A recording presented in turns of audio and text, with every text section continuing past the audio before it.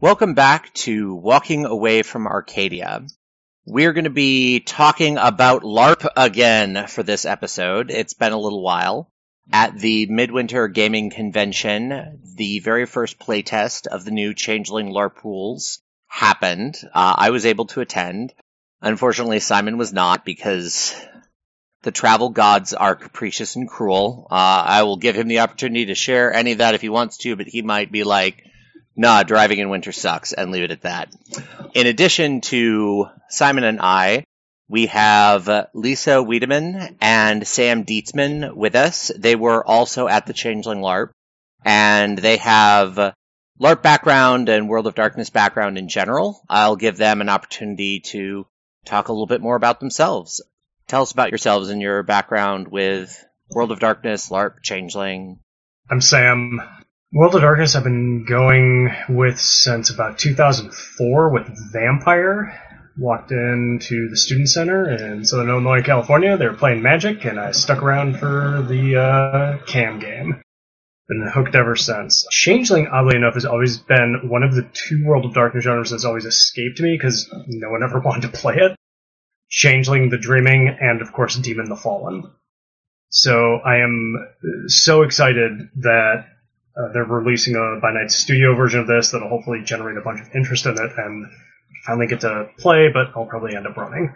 Hi, I'm Lisa. I have been playing Old World of Darkness since, I believe, 1999-2000.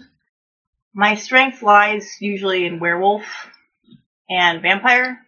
Unfortunately, we didn't really get past the core three that much, with being Mage, Vampire, and Werewolf, because our group was very small. We did get a chance to play Tabletop Changeling for at least a good year or so.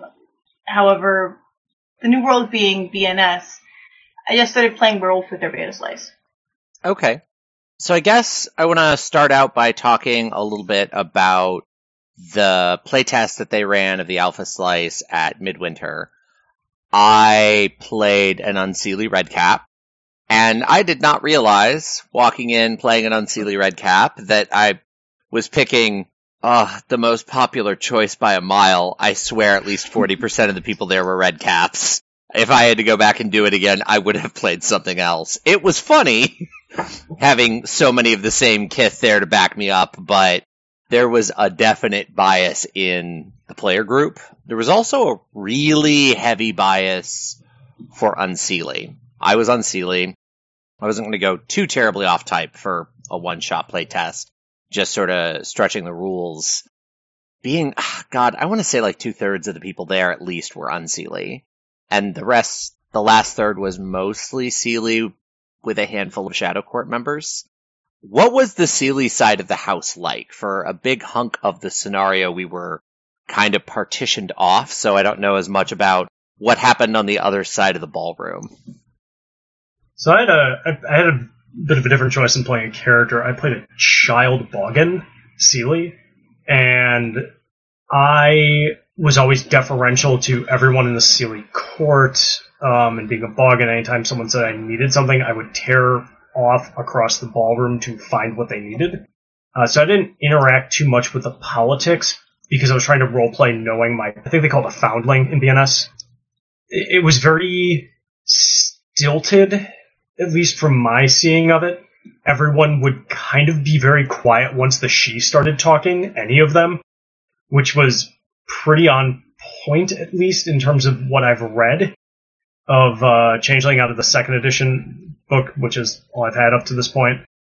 And it was kind of amazing that in our own motley, which was an Elder or Grump legendary and a Grump Boggin, that player would be dead silent whenever our she motley member would start talking. So it was very she heavy, letting them kind of call the shots and us trying to do our best to fulfill whatever they needed. I think there were 3 Boggins in the Seelie court and 2 Redcaps. See, and that's interesting because the Unseelie side of the house was totally the opposite.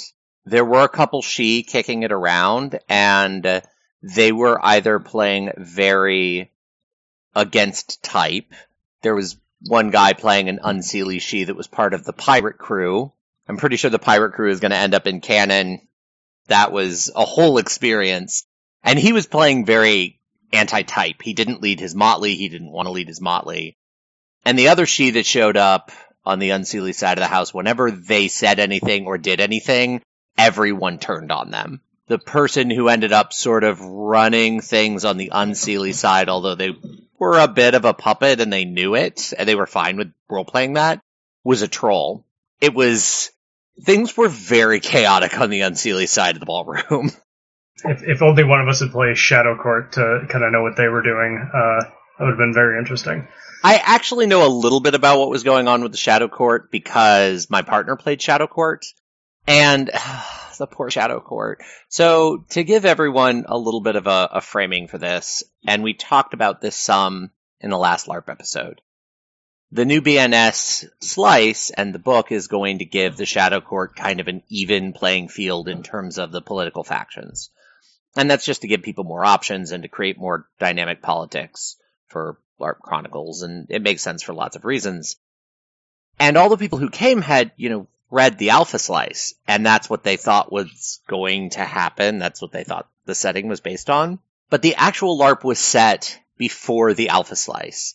It was set at kind of like the first couple of days after High King David dies in the Dreaming. And so the Shadow Court hasn't taken the opportunity to make their ploy for power, and that was confusing for a lot of people. So I think the estimates I saw put the LARP at between 80 and 100 people after the fact. There were 6 Shadow Court players. Life was hard for the Shadow Court, and they kind of spent most of their time coping with the fact that there were only 6 of them. They were trying really hard to get basically a puppet king installed.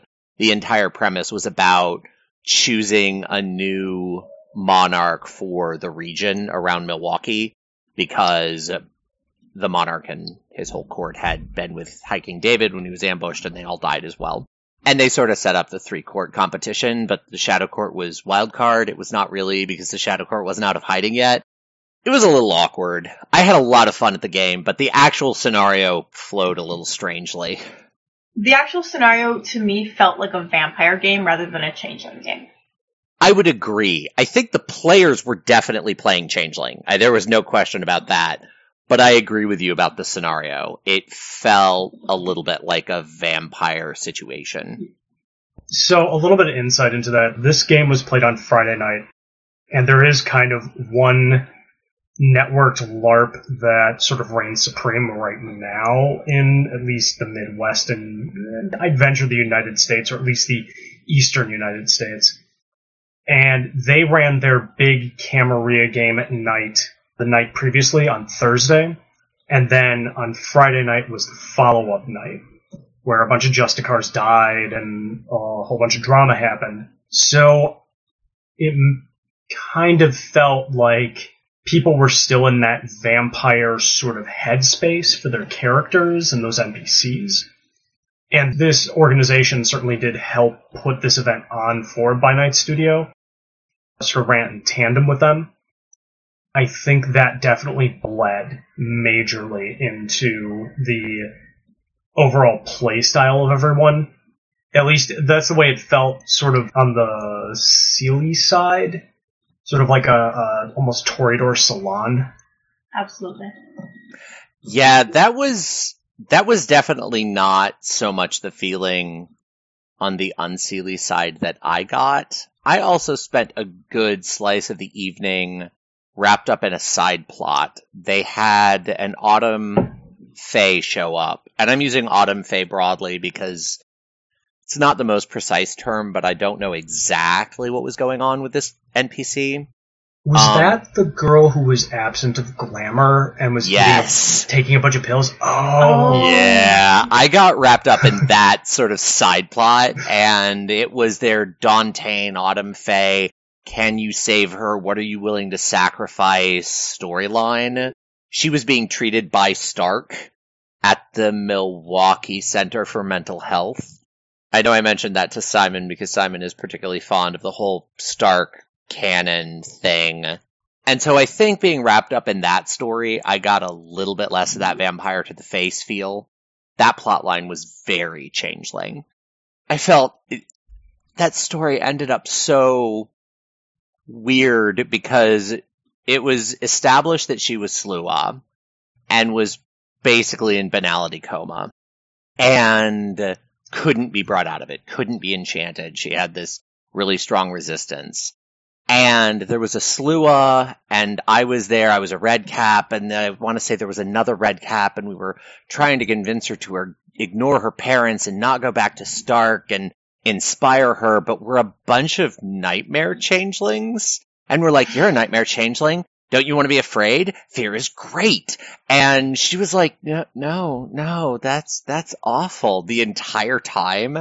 And it was just like, I want someone to illustrate the creepy-ass Slua and Redcap trying to inspire the poor banality-ridden human that has a Slua inside that she's, like, refusing to acknowledge. Because nothing about that was going well, but it was also kind of hilarious. I think the high point of our night was we were part of the side quest with the stained glass dragon plot. This plot felt very, very Changeling. High King Arthur kind of Seelie changeling, but we were sent to retrieve a piece of King David's crown. Sword. It was then formed into a crown. Yes, it was part of Caliburn, because I was there at the climax of that, which was a little more public.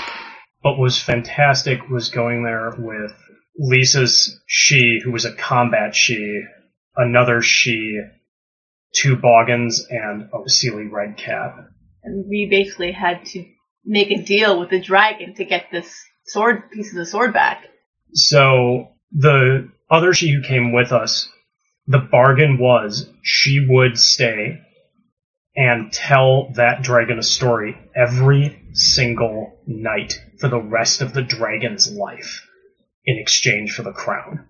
Yeah, and when that was presented to the whole group, there was this weird combination effect of, that's a great story, that's awesome, there are like 40 redcaps over here who've been waiting for that dragon to show up so they could fight it. It ended very poorly for one of the unseelie she in the room, because the redcaps were very hungry and he was very annoying. And the game ended in a little bit of cannibalism. Well, our other Boggin was cross-dressing as a female diner waitress. In Trixie Mattel face. Yes. She made me want to be Seelie so badly, because I had no reason to interact with her. That player is fantastic, and he was my character's elder, and anytime my character felt threatened by the unseelie redcaps, I would just shout Deborah at the top of my, like, best impression of a little child screaming. And that player, I'm going to refer to him as she, as the character, she would rush over and just in this southern accent just toss all the other, like, red caps off, because that player is a very tall man and then was in 6-inch lifts. So, she cut a very imposing figure, but she went around trying to get all of the red caps, Seelie, unseelie, Shadow Court, to go eat the dragon to save the she. Because the bargain was until the end of the dragon's life.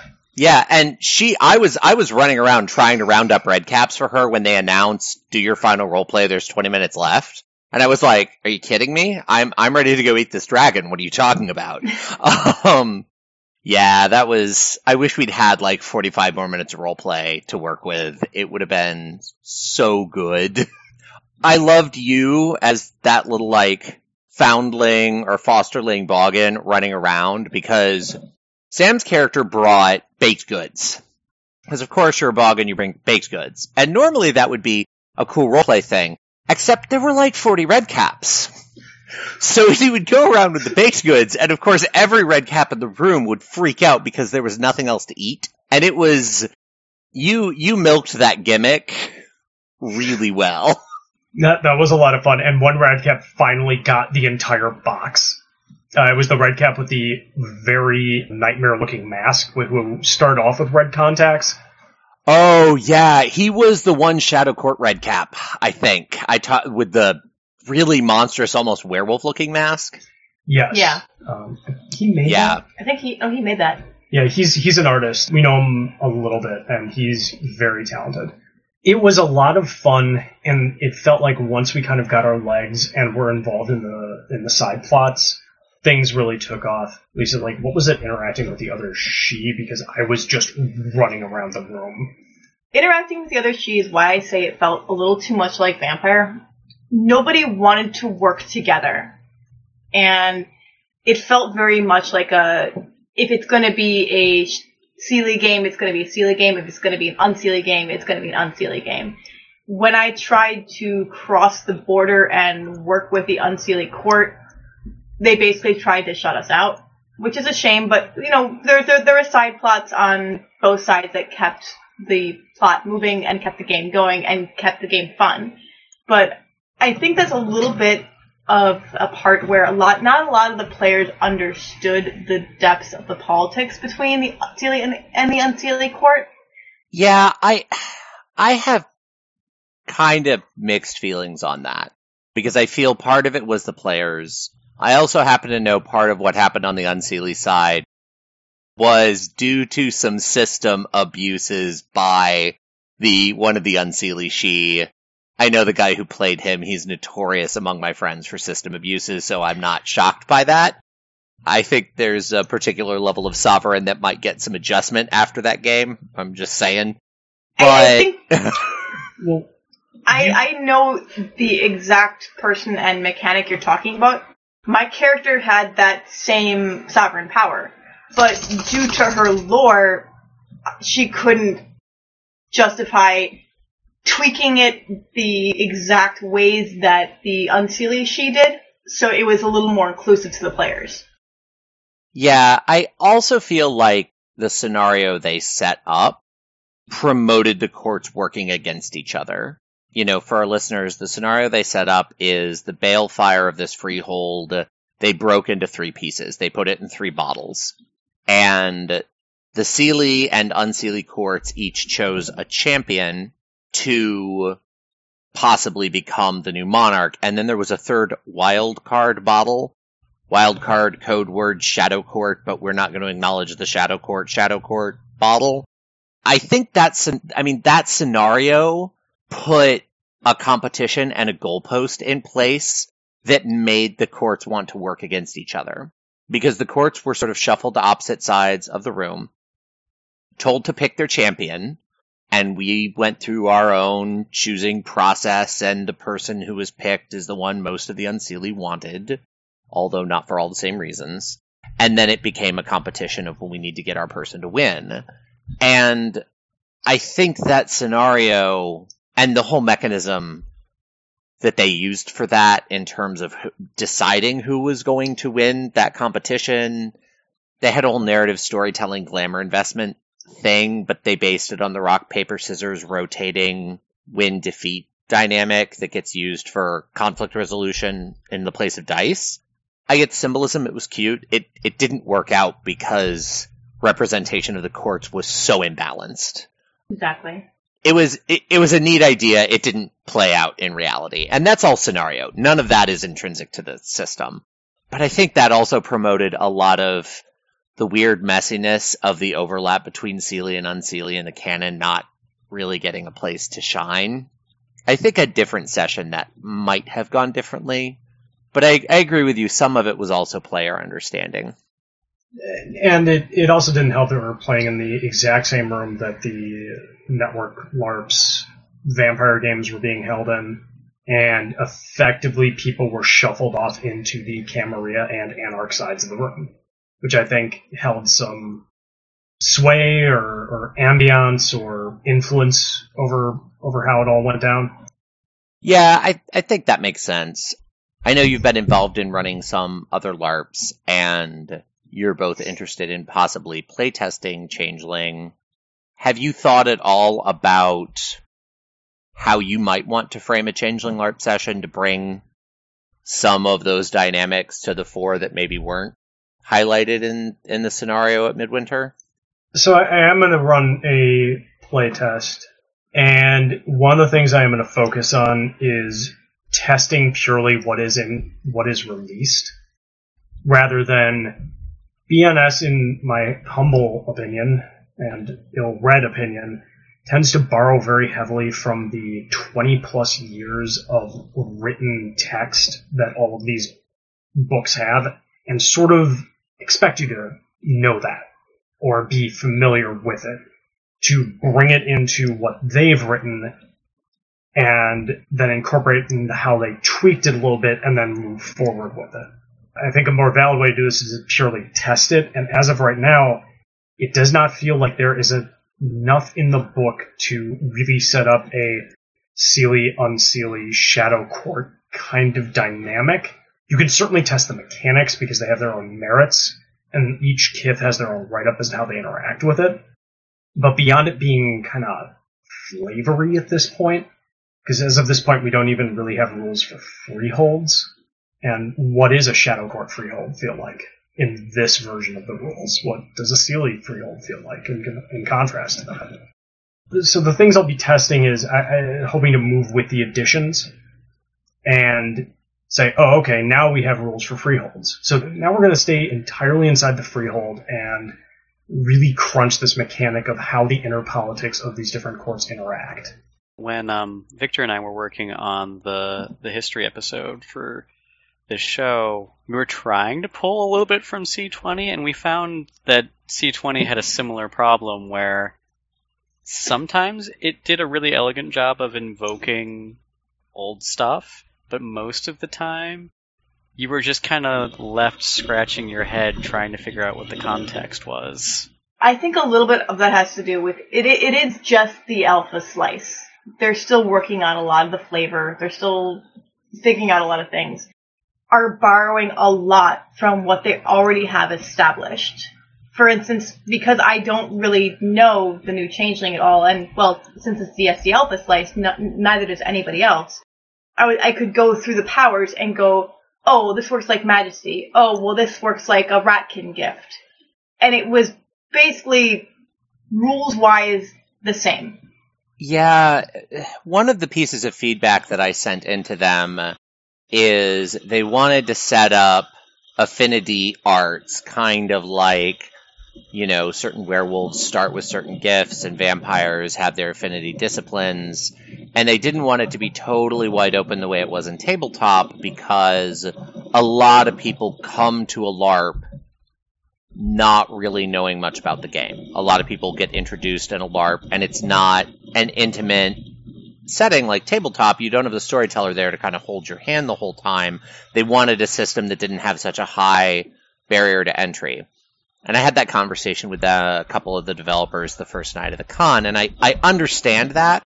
But one of the pieces of feedback I gave them is right now, because each kith has 3 affinity arts, and you automatically start with at least 1 level in each of those arts, and you pick 1 art to have 2 levels at, which is their system from Vampire. It feels very vampire-y. The She especially, their 3 affinity arts are Wayfair, which is like Celerity, Soothsay, which especially with the way they've tweaked it is very much like Auspex, and Sovereign, which is very much like a merger between Dominate and Presence. And you end up with Fairy Toreador. And that is really not what the She are. I mean, certain houses of She can lean that way. Fiona definitely could run Toreador, great, sure, whatever. Skaha are crazy berserking martial arts knights.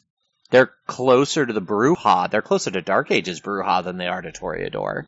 And you kind of run into this problem that especially with the She, and the fact that each of the houses is kind of designed to emulate one of the commoner kith, that 3 arts to kith mapping doesn't capture what the kith are supposed to be.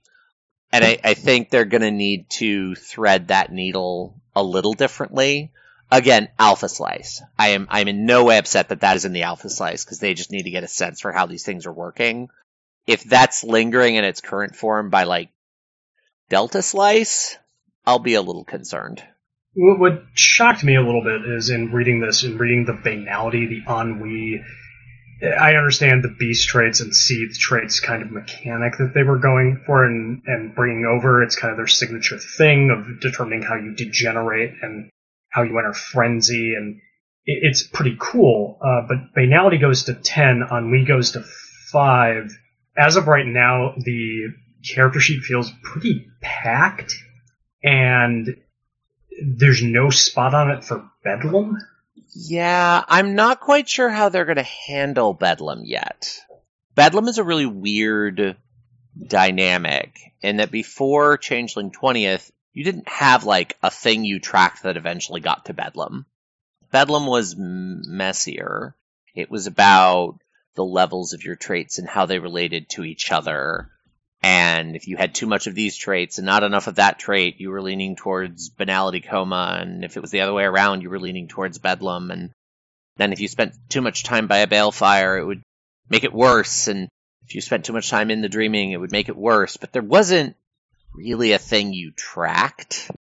Now there is in C20, but it's just a modification of an existing trait. It's not its own stat. I'm not really sure how BNS is going to capture Bedlam in a LARP setting, especially because Bedlam is a slow creeping thing that happens over time. And a lot of their beast traits and whatnot, at least what I remember of them, were more about your tendency to frenzy in the moment. They were about how worked up and angry and overcome by your beast have you become in that session. Because tracking long term, especially in League games, has some problematic dynamics. I do think that it is a system that they should incorporate eventually, though.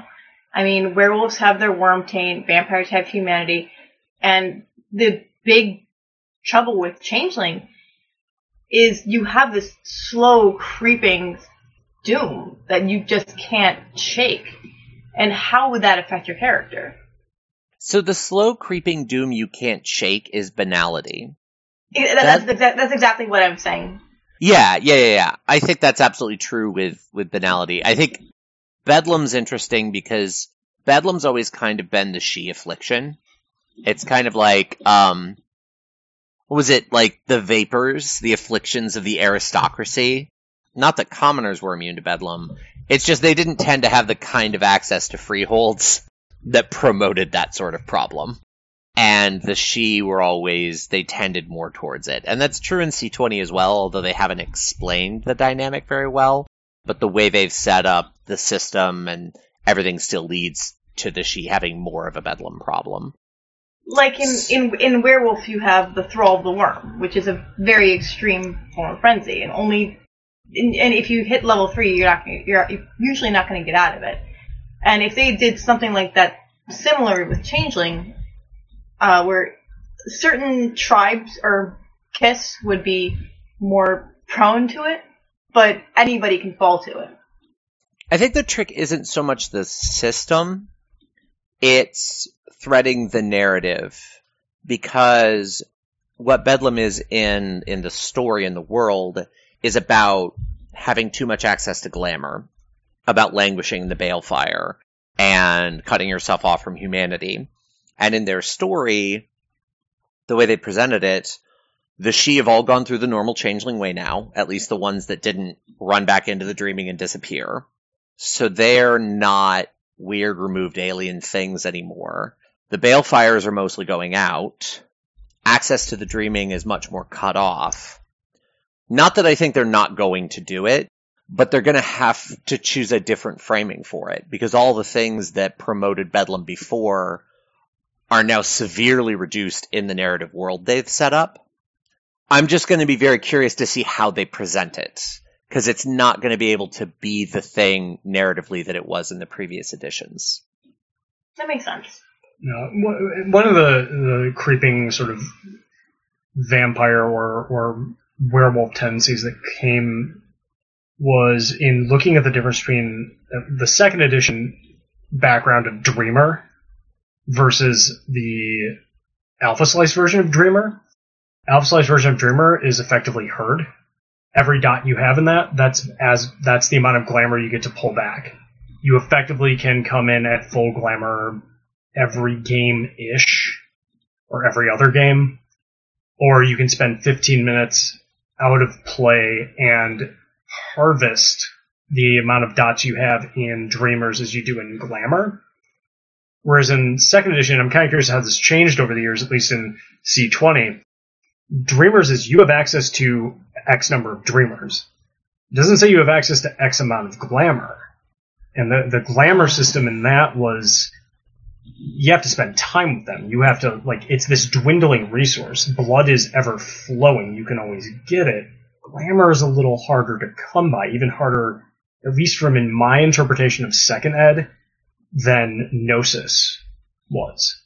Yes, that's definitely true. I've been struggling with Dreamer a little bit in my tabletop campaign, and the reason I've been struggling with it is the narrative description of Dreamer is exactly what you just said. It's a number of Dreamers, and you have to spend time with them, and you have to cultivate them. The way interacting with the Dreamer works when you're harvesting Glamour is you make a roll to inspire a person, to inspire the Dreamer you're engaging with. And that roll is, I think it's perception plus empathy. There are a couple alternative versions of it depending on how you're inspiring them. And this is for the inspiration version, not for ravaging. Then based on how well you read them, you know better what you need to do or say or how to prod their creativity. That defines how quickly they will produce whatever the creative act is. The great romance, the great work of art. If you allow this in your game, some people use this, some don't. The act of creation within society, the community building, whatever it is that you've inspired them to do, how long it will take them to do this. The system is your level in Dreamers reduces the difficulty of that inspirational roll. The problem is, the stat says it's the number of Dreamers you have, but that roll represents an interaction with one person. The system does not line up to the narrative with that background in C20. I'm going to be transitioning over to an alternate set of epiphanies that Simon wrote up and we put up on our blog recently. Because, Dreamers has a weird history, and it gets into kind of the problem that Vampire has had of, how much of this story do we want to spend on just replenishing our power trait? Because you could run a whole chronicle of nothing but epiphanies if you really wanted to, but most players wouldn't want to run that. Well, and Changeling Tabletop has a completely different relationship to the using of Glamour than the LARP does. From what I read in the Alpha Slice, there are just powers that use Glamour. Where in Tabletop, if you're only affecting chimerical reality, you don't actually need to have any Glamour. That is very... the blow. It does. Yeah, well, and LARP has the inverse as well. There are arts where if you have the right attribute focused, boom, you get extra health levels. It's not described as only when you're in Mien. Oakenshield, which is its own standalone art, which is clearly supposed to take the place of Fortitude and sort of balancing these creatures against each other in a setting where you're going to have overlap. That's clearly what that design philosophy is, and some of the power levels are very similar. If you have Stamina as your physical focus, boom, have some extra health levels. The implications of that in terms of the affecting reality, affecting the dreaming Glamour divide are really pretty jarring, because that would be a hugely powerful effect in Tabletop, and they just give it to you in LARP. Well, and to that balancing of power, I have yet to play in a LARP where you run werewolves by sheet and vampires by sheet of their own respective books. In the Alpha Slice of Werewolf, I got to play up in Kenosha, they ran a by-the-sheet vampire against by-the-sheet werewolves, and that was a interesting experience, because that vampire has celerity off the bat. You have to build to overcome over the rage track, which I don't know if your listeners are aware with. Every round, you start at one rage, you move up the rage track, you get stacking benefits like extra action, extra damage, extra regeneration. So when fighting a vampire, the vampire is at full effect round one.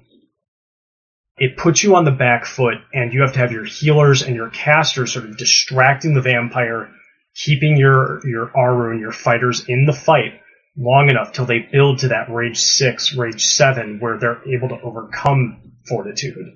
And they're acting as many times as the vampire is, and they're able to regenerate that amount of damage that they're being dealt. And it was a really like, oh my gosh, we gotta hit the gas on our rage, or we are going to get wiped out here. And that's where your distraction gifts come into play, where, hey, you want to attack me, but I'm going to also cast this gift that lets me move an extra step away from you, so you're never quite able to catch up to me. And it was just this sort of like, come on, guys, we got to build up, we got to keep him in the fight, and we got to wear him through his blood, so that it's finally our turn. And then there was this great moment, and I think round 3 or 4, where, because Werewolf's a very combat-heavy game, where we just felt the table turn. And we thought, okay, we have this elder, or luminary elder vampire. He's going down. Well, and in that respect, speaking to that sort of balance, I feel like right now at the Alpha Slice, LARP changelings feel a little bit more like vampires than they do like werewolves. What powers they have, they get right off the bat. Glamour felt easy and free. Everyone I talked to was like, I've got so much glamour left, and I've put so much in my quartz jar. What am I doing with my life? The glamour pools are big relative to the number of powers you use in a general LARP, as opposed to, like, I think I had like 14 glamour or something to work with, based on my seeming, as opposed to in tabletop where it's like, I have 5 glamour, I'm so powerful. I've unleashed twice this game, and I can't do anything for a month and a half. Thanks, guys. Like, I mean, it is just a different scale of availability right now. Yeah, and that kind of leads into a question I had from reading the Alpha Slice, and maybe this didn't come up, so you guys don't know, but like, what happened to calling on the weird? Did that ever come up? They don't call it the weird anymore. It is. It's where you get benefits to skills. Yeah, you get a benefit to a stat, and you get benefits to, I think, 3 different skills. It's a +2. And then you get a attribute focus of your choice, depending on what your seeming is. It's depending on your Kith. You get... Right, Yeah. sorry. Yeah, that's still there. They call it Parting the Mists now. The thing that really surprised me in the playtest is the entire playtest took place in a freehold. Like, we couldn't even leave. And so at one point someone asked, hey, are we in Mien? Do we have our full benefits? And they're like, it's a freehold, you can be in Mien if you want. And I was like, wow. And so even when they brought in the sort of autumn banality touched changeling, we were all just like sitting on those bonuses the entire game. And I figure in LARP, a lot of those games are going to take place in freeholds. That seems a little weird. Because normally it is something you have to pay for. Yeah. I think it's a little cheap right now. It costs a glamour, and boom, you have it. Calling on the weird in tabletop is really expensive. I suspect they'll probably make it. It is. It's amazing. It's ridiculous in tabletop. I mean, ridiculous. It's pretty powerful in the LARP system. But I suspect they might make it a little more expensive in future slices.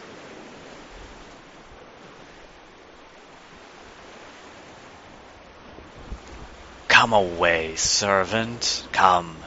I am ready now. Approach, my Ariel. Come.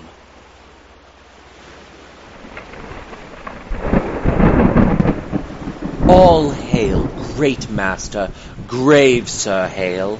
I come to answer thy best pleasure, be it to fly, to swim, to dive into the fire, to ride on the curled clouds to thy strong bidding task, Ariel and all his quality. Hast thou, spirit, performed to point the tempest that I bade thee? To every article I boarded the king's ship, now on the beak, now in the waist, the deck, in every cabin I flamed amazement. Sometimes I'll divide and burn in many places, On the topmast, the yards, and bowsprit would I flame distinctly, then meet and join Jove's lightnings, the precursors, oh, the dreadful thunderclaps. More momentary and sight outrunning were not. The fire and cracks of sulphurous roaring, the most mighty Neptune seemed to besiege and make his bold waves tremble. Yea, his dread trident shake. My brave spirit, who was so firm, so constant, that this coil would not infect his reason. Not a soul but felt a fever of the mad and played some tricks of desperation. All but mariners plunged in the foaming brine and quit the vessel. Then, all afire with me, the king's son Ferdinand, with hair upstaring, then, like reeds, not hair, was the first man that leapt, cried, Hell is empty, and all the devils are here.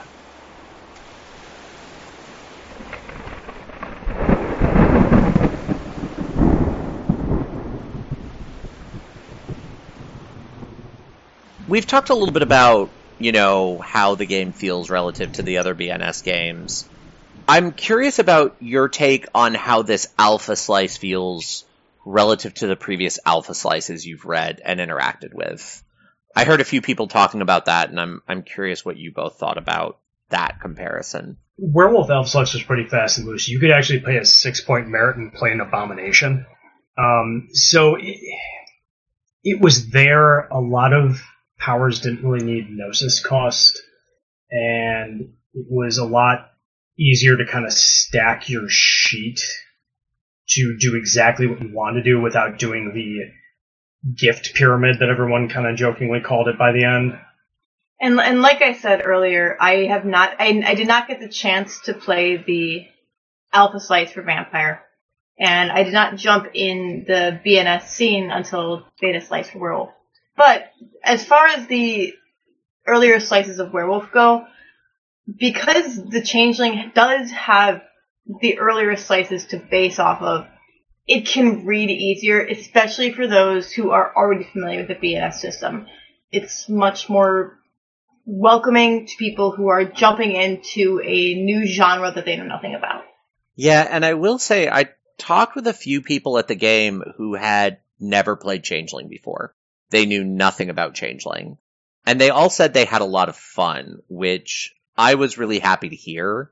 I know I've talked to a lot of people that did not think kindly of the old Shining Host Changeling LARP rules. Hearing so much positive feedback from this playtest made me really happy. The other people I had talked to said that this Alpha Slice felt tighter than the previous BNS Alpha Slices they'd seen. And I didn't get into Werewolf until, I think the one playtest of Werewolf I went to was actually the Gamma Slice, so it was pretty close to a finished product. Even by comparison to that, thinking this is an Alpha Slice, that was almost the finished book. I feel like it's pretty tight. I mean, there were some rough edges, like the she shouldn't feel like Toreador, and there's a weird decision gambit with the red cap Diaform when you go into Mien. It basically assures that all red caps will purchase the same social focus, because any other social focus does not, it's a systematic throwaway, and they shouldn't create gambits like that. So there are a couple little things like that need to be found and refined. I do think a lot of the Kith merits are a little overpowered. Like if you don't spend your merit points getting your Kith merits, like you're going to be at a disadvantage. I mean, there's a 2-point she merit that gives you 10 points in backgrounds, and that's just sick. I mean, I love that merit, because that merit just screams out, hey, the sheer a metaphor for privilege maybe you hadn't heard.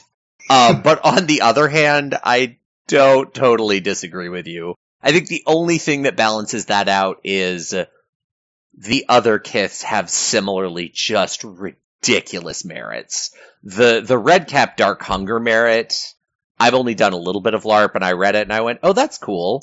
And then I, went along my merry way and I went ahead and purchased it. And at the end of the game, I was like, so what do these, weapon traits that this merit gives my bite, what does this actually mean? And someone explained it to me, and I was like, that's just dumb. I can what? And I went through all of the kiths have merits like that.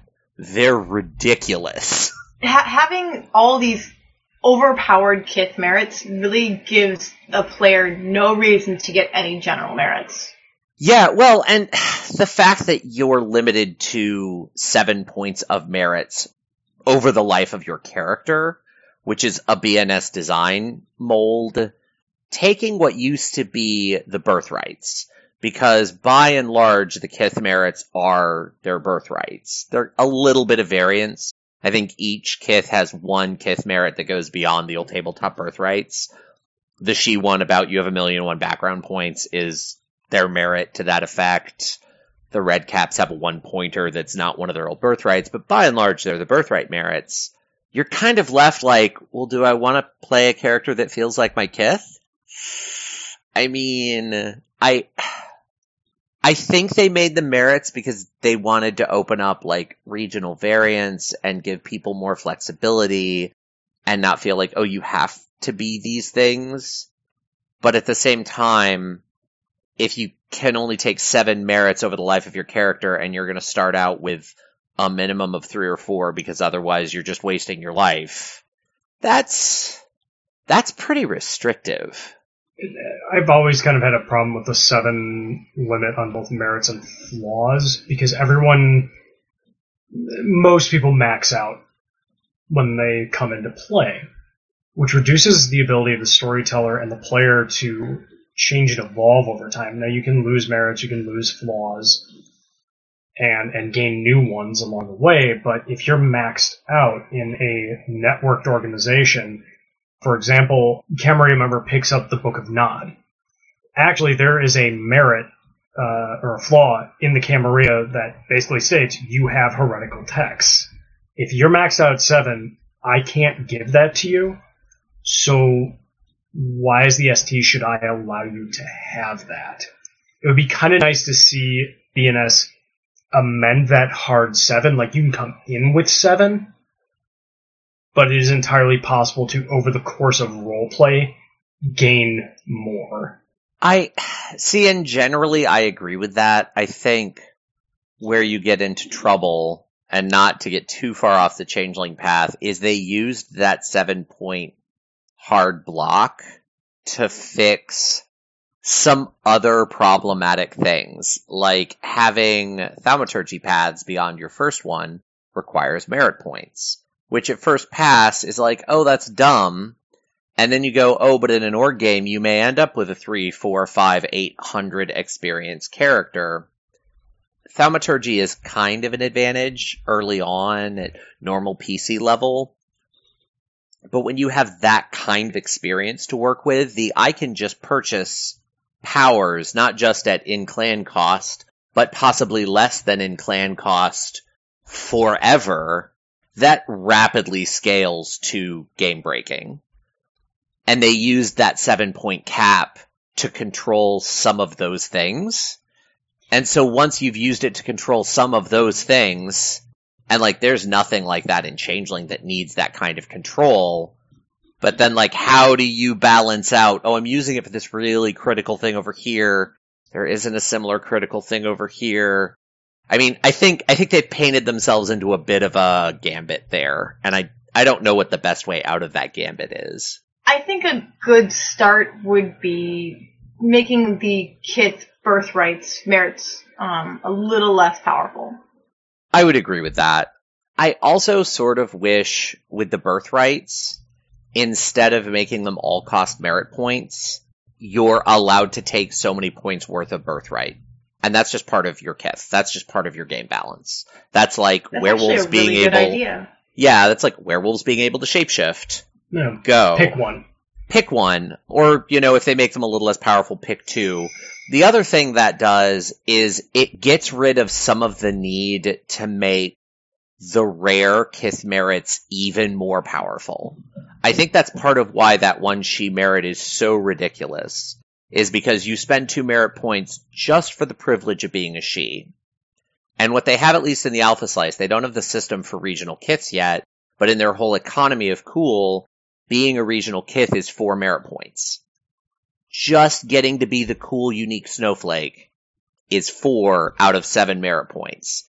At which point, how powerful do the Kith merits for some of the regionals, if they do that, need to be to give them a prayer of competing on power level? I think if they make just like the birthrights more of a selectable pool that everybody's going to get a certain amount of, and it doesn't interfere with that 7-point merit max, I think that fixes a lot of problems, actually. Yeah, that's not a bad idea.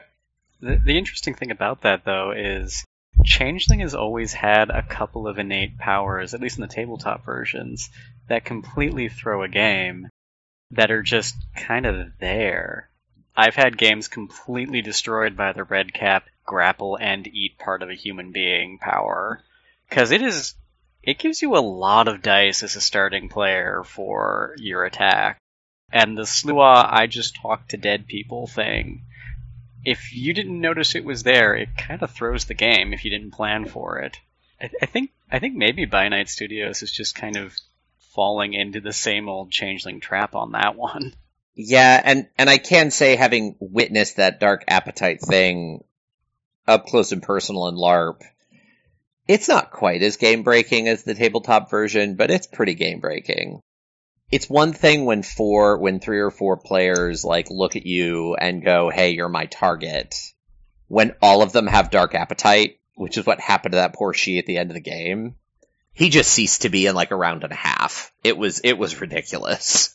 Yeah, if that's anything like the tabletop version, 4 of those is not you can't cope with that. He could not cope with that. There was no coping with the red caps deciding the game's almost over and I haven't had anything to eat and you're annoying.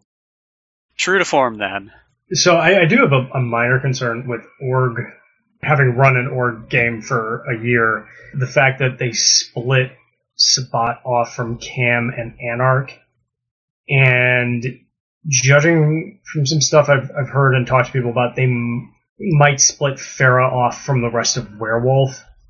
You could stand to have the Shadow Court, or the Seelie and the Unseelie courts, all split from each other into different venues that can never interact, and those PC characters can't mess with each other, form bonds with each other, or compete with each other. It just kind of undermines to me what Changeling is, that it's not this Cam Sabbat kind of thing. Now, having not played too much of Changeling, but it reads more of I'm bipartisan kind of, like, I have this totally different way of doing things, you have this different way of doing things, but in the end we can kind of work together because the world is cold and dark and the endless winter is coming. Yeah, I mean, so just speaking to what the devs said in the interview we did with them a couple months ago, I don't think that's the direction they're going. I could see them maybe pulling the Shadow Court off into their own thing. I don't think they'll separate the Seelie and Unseelie. The way they talked about them was very much in a model where the Seelie and Unseelie were still working together most of the time. And in, dreaming, the Seelie and Unseelie work together-ish most of the time, barring some of the really extreme Unseelie groups like House Balor. Oh, House Balor. I definitely agree with that sentiment. However, I don't believe that the devs had that intention of it happening. But I could see Seelie and Unseelie Chronicles happening, much like there are, like, even though the Cam IA is a conjoined setting, there are Cam cities and there are Anarch cities. And you're not really going to find a Seelie court member in Unseelie city or vice versa. I'm judging on the reactions of the players rather than the devs here. It seems like is missing from the LARP setting that is present in the tabletop setting is the Ghislaine, because there usually the group that you're doing a Ghislaine game or you're doing a Cthulhu game, you're almost never doing both. Yeah, and, speaking to the Farah being broken off, the Farah breaking off makes sense in terms of the werewolf story, and the Ghislaine are much closer to a Farah equivalent than the courts. I think the other problem and the reason the players might be thinking in terms of Seelie versus Unseelie is they've changed what the courts are in BNS to try and simplify them. In the tabletop, every normal changeling is ultimately both courts. It's just a matter of which court is active. Like, they're a cosmological reflection of aspects of Fey nature. And the Sidhe are notorious for claiming they're one court or the other all the time, and it's a dirty lie. And they dip into their other nature. And some of the Kiths are very well known for just flipping on a dime. Satyrs are especially known for flipping court on a dime, because why not? Which court am I today? Who even knows? And they've done away with that in BNS. And I know they don't want to bring in all of that weird complexity again because of barriers to entry. The courts are a hot, stinking mess in tabletop, and it's great if you like really complicated, kind of abstract story, but there are accessibility issues with it. And so I understand why they really don't want that in a LARP setting, but getting rid of it, I think, opens the door to some of what you're talking about when that's really not what Changeling is about. Right. The other point I want to bring up, and actually it's been a result of listening to your podcast, I'm going to fanboy gush for a moment, but the lack of diversity in Changeling and BNS, Vamp, and Werewolf powers, like, Lisa and I can both point to powers in the book and be like, that's that Fianna gift, that's a Ratkin gift, that's a Shadow Lord merit kind of thing. As of right now, when I read through the books to make my character, for example, the Fey art, or the Fey realm, there is no reason not to take that. You spend a point of glamour, you are automatically considered to have the focus for your power. And there's also ways to daisy chain it that I can run you up to 3 derangement traits in 2 turns. The realms are something where they talked about the fact that they wanted the realms to kind of be the thing that changelings got that was the equivalent of the, battle toughness of werewolves, or, some of the immediate power of vampires. And so I have a feeling the realms are going to change over time. Because the flip side is the Redcaps had the condition realm, and honestly, it didn't apply to a lot of their arts. I looked at that realm and I went, I am never going to use this. I'm not going to condition my Wayfarer. I'm getting more actions. What kind of condition or trigger am I going to put on that? I'm using it right now. Kind of the same with Primal. Dread had some condition potential, but Dread was also this weird random social thing, by and large, and Redcaps, ironically, I don't think were as drawn to using that as Primal and Wayfarer. So, I definitely think there's some balancing stuff that needs to be worked out with the realms. Although there is some balancing stuff that needs to be worked out with the realms, I do like how they have made it much more simple for a newcomer to the BNS system to understand. The old World of Darkness with the cantrips and the realms was a little overcomplicated. At least to someone who didn't play it very often. And I do like how they tried to make it easier to understand in the Alpha Slice. I love the arts and the realms, but, to be totally honest, I didn't use them properly for the first, 5 years I played Changeling. The first game Simon ran for me was the first time that I looked at the arts and the realms and I saw them used in the game and it clicked. And I went, oh, I see how these interact now. This suddenly makes sense. And that is a really high bar for a LARP. Again, in a tabletop, you've got some personal one-on-one ST access that you don't necessarily have in a LARP. So I do understand that change. Or the pro side of having these powers be so pinpointable to other comparable powers in the other two genres is the idea of Changeling being the soft genre. The idea of the mist coming in and fogging your memory. Maybe there's a Black Spiral Dancer hive and a werewolf spawn, and in between there's this weird pack of something in between the two that's not really part of either. Both sides, aren't sure what to do with it, and in reality, it's a motley of redcaps.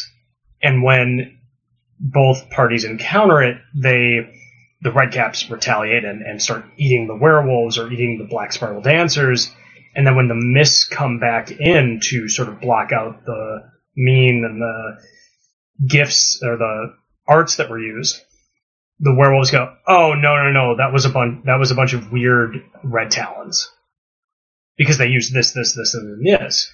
So theoretically, if that's what they're going for, then having the powers be copy pasted out of the other books could lend credence to when the mists come back. This is what you think. Maybe a interaction between a Giovanni and a Slua in a graveyard. And they have to go deal with something, and then the mists come back, and the Giovanni's just like, oh, that was maybe an Nosferatu or a really dirty Malkavian I was dealing with. That could be beneficial to the overall theme. It could be, but honestly, one, the developers were very cagey about the mists when we interviewed them a couple months ago, because we did ask about how are you going to deal with the mists. They were kind of a barrier that made crossover complicated, and they gave a very cryptic answer. It's clear they weren't quite ready to share details there. So at the very least, I don't think the mists are going to look exactly like they looked previously, or else they wouldn't have needed to be cagey. But I also feel like in the vast majority of games, in the LARPs that I've been in, the primary interaction is still vampire to vampire, werewolf to werewolf. And in Changeling, it's still going to be primarily Changeling to Changeling. And I think most players are going to want to have a pretty unique feel to their powers. When I played werewolf, it did not feel like playing vampire. It did not feel like playing vampire at all. And, the general system, it was recognizable, kind of like the D10 system is recognizable, but it felt like a different supernatural. Certain things about Changeling felt like playing vampire. It didn't so much feel like playing werewolf. And I can definitely see the point about wanting to have a lower barrier to entry and not wanting to have all these really complicated arts, and that a lot of the people that come in are going to come in knowing nothing about Changeling. And I think that's true. But what I think is likely to happen is people are going to come in, LARP Changeling, like it, and then go learn about tabletop Changeling, dive into it and be like, oh my god, I can do all of these things, why can't I do this in LARP? The gateway drug. Hey, going back for a moment on Sam's theory of the myths, I actually don't think that would be a bad idea as a troop game or a local game. Because right now there isn't a huge rule section on the myths. And if the storyteller wants to run it you see vampires using Sovereign. That's what the Changelings would assume that it was. There's just some mortal using Sovereign. I don't understand it. That's very much a single session kind of thing that isn't necessarily disallowed by the BNS rules. At least not right now. And I don't think it would ever work for a org game. But the fact that a storyteller can step in and say, no, this is how I want my game to run, gives a lot of freedom. I think that narrative idea, that idea in a story, isn't a bad one. I was more just as a design decision from the dev standpoint. We're going to make these powers very similar because of the mists. I don't know that that's necessarily a huge advantage, because the mists are such a massive rewrite, at least they have been previously, again they might be different, that I don't think that's enough of a benefit for Changeling players ending up feeling like they're getting copies of the previous games. Because what you end up with there is, when I read through the Vampire Disciplines, they mapped pretty closely to the disciplines from tabletop. They got to feel like, this is the vampire I knew playing tabletop. When I read through Werewolf, even though I haven't played as much Werewolf tabletop, I got to be like, this feels like what I've played of Werewolf from tabletop. Changeling needs to get that feeling. There still does need to be that experience. Because then it's like, oh, I get to feel like the game that happened to get developed first. That's a problem. Yeah, absolutely. I'm just trying to give them the benefit of the doubt. Honestly, Alpha Slice, part of the reason I think it felt so tight was that it felt like a lot of shorthand that experienced BNS players could quick flip through, knew what they were getting, build a character, and roll in. Yeah, I felt that way. I do feel that way about it being the Alpha Slice. Like, I'm not particularly worried about the fact that the powers feel a lot like Vampire right now. Because it's their first attempt. And it's the game that systematically doesn't have a previous LARP version that worked terribly well. You know, socially, Changeling is a great LARP game, but the old LARP systems were pretty rough. And so, I'm not that worried. It's an Alpha Slice. They're going to iterate on it.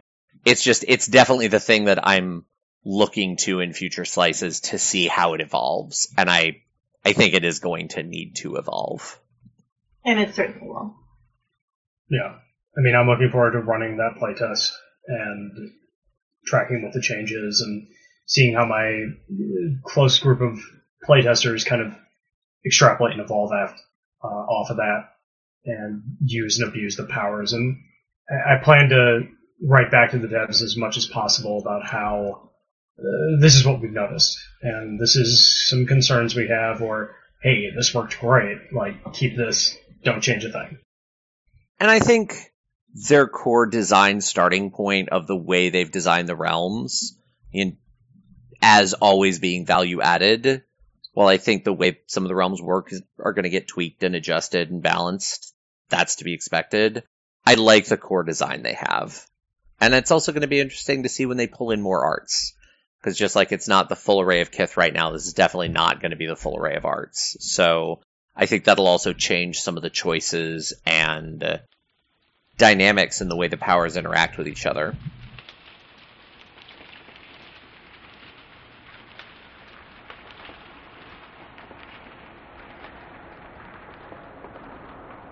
Fear no more the heat of the sun, nor the furious winter's rages.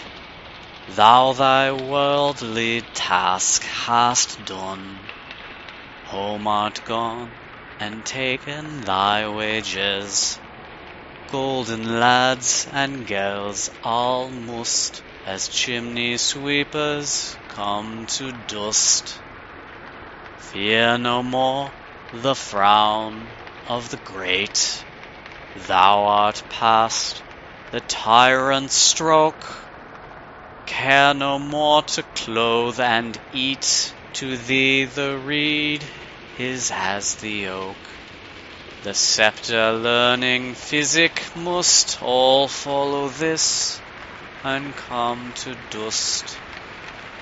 Fear no more the lightning flash, nor the all-dreaded thunderstone. Fear not slander, censure rash. Thou hast finished joy and moan. All lovers young, all lovers must consign to thee and come to dust. No exorciser harm thee, nor no witchcraft charm thee. Ghost unlaid forbear thee, nothing ill come near thee. Quiet consummation have, and all renowned be thy grave.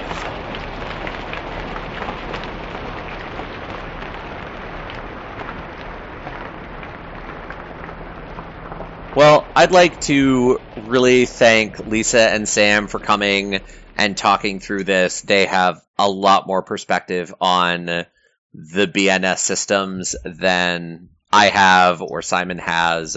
And it was nice to hear a little bit more about what was happening over on the Sealy side of the house at the Midwinter Changeling LARP. we're definitely going to be having more LARP episodes.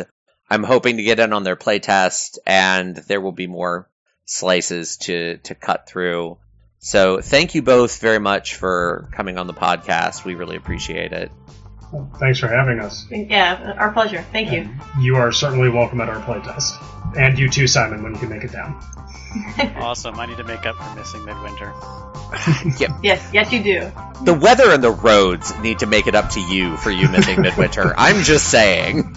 No, the Winter Court just had something they wanted me to do.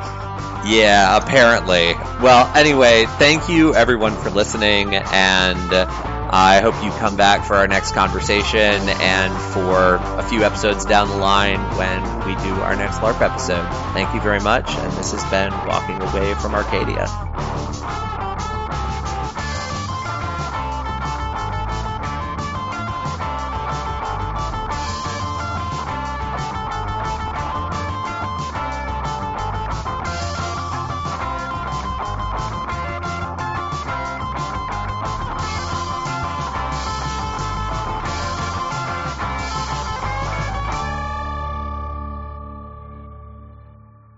The readings from this conversation were from The Tempest and Cymbeline by William Shakespeare. The music from this episode was LSD by Montplaisir and A Month of Dust by Shima Wound.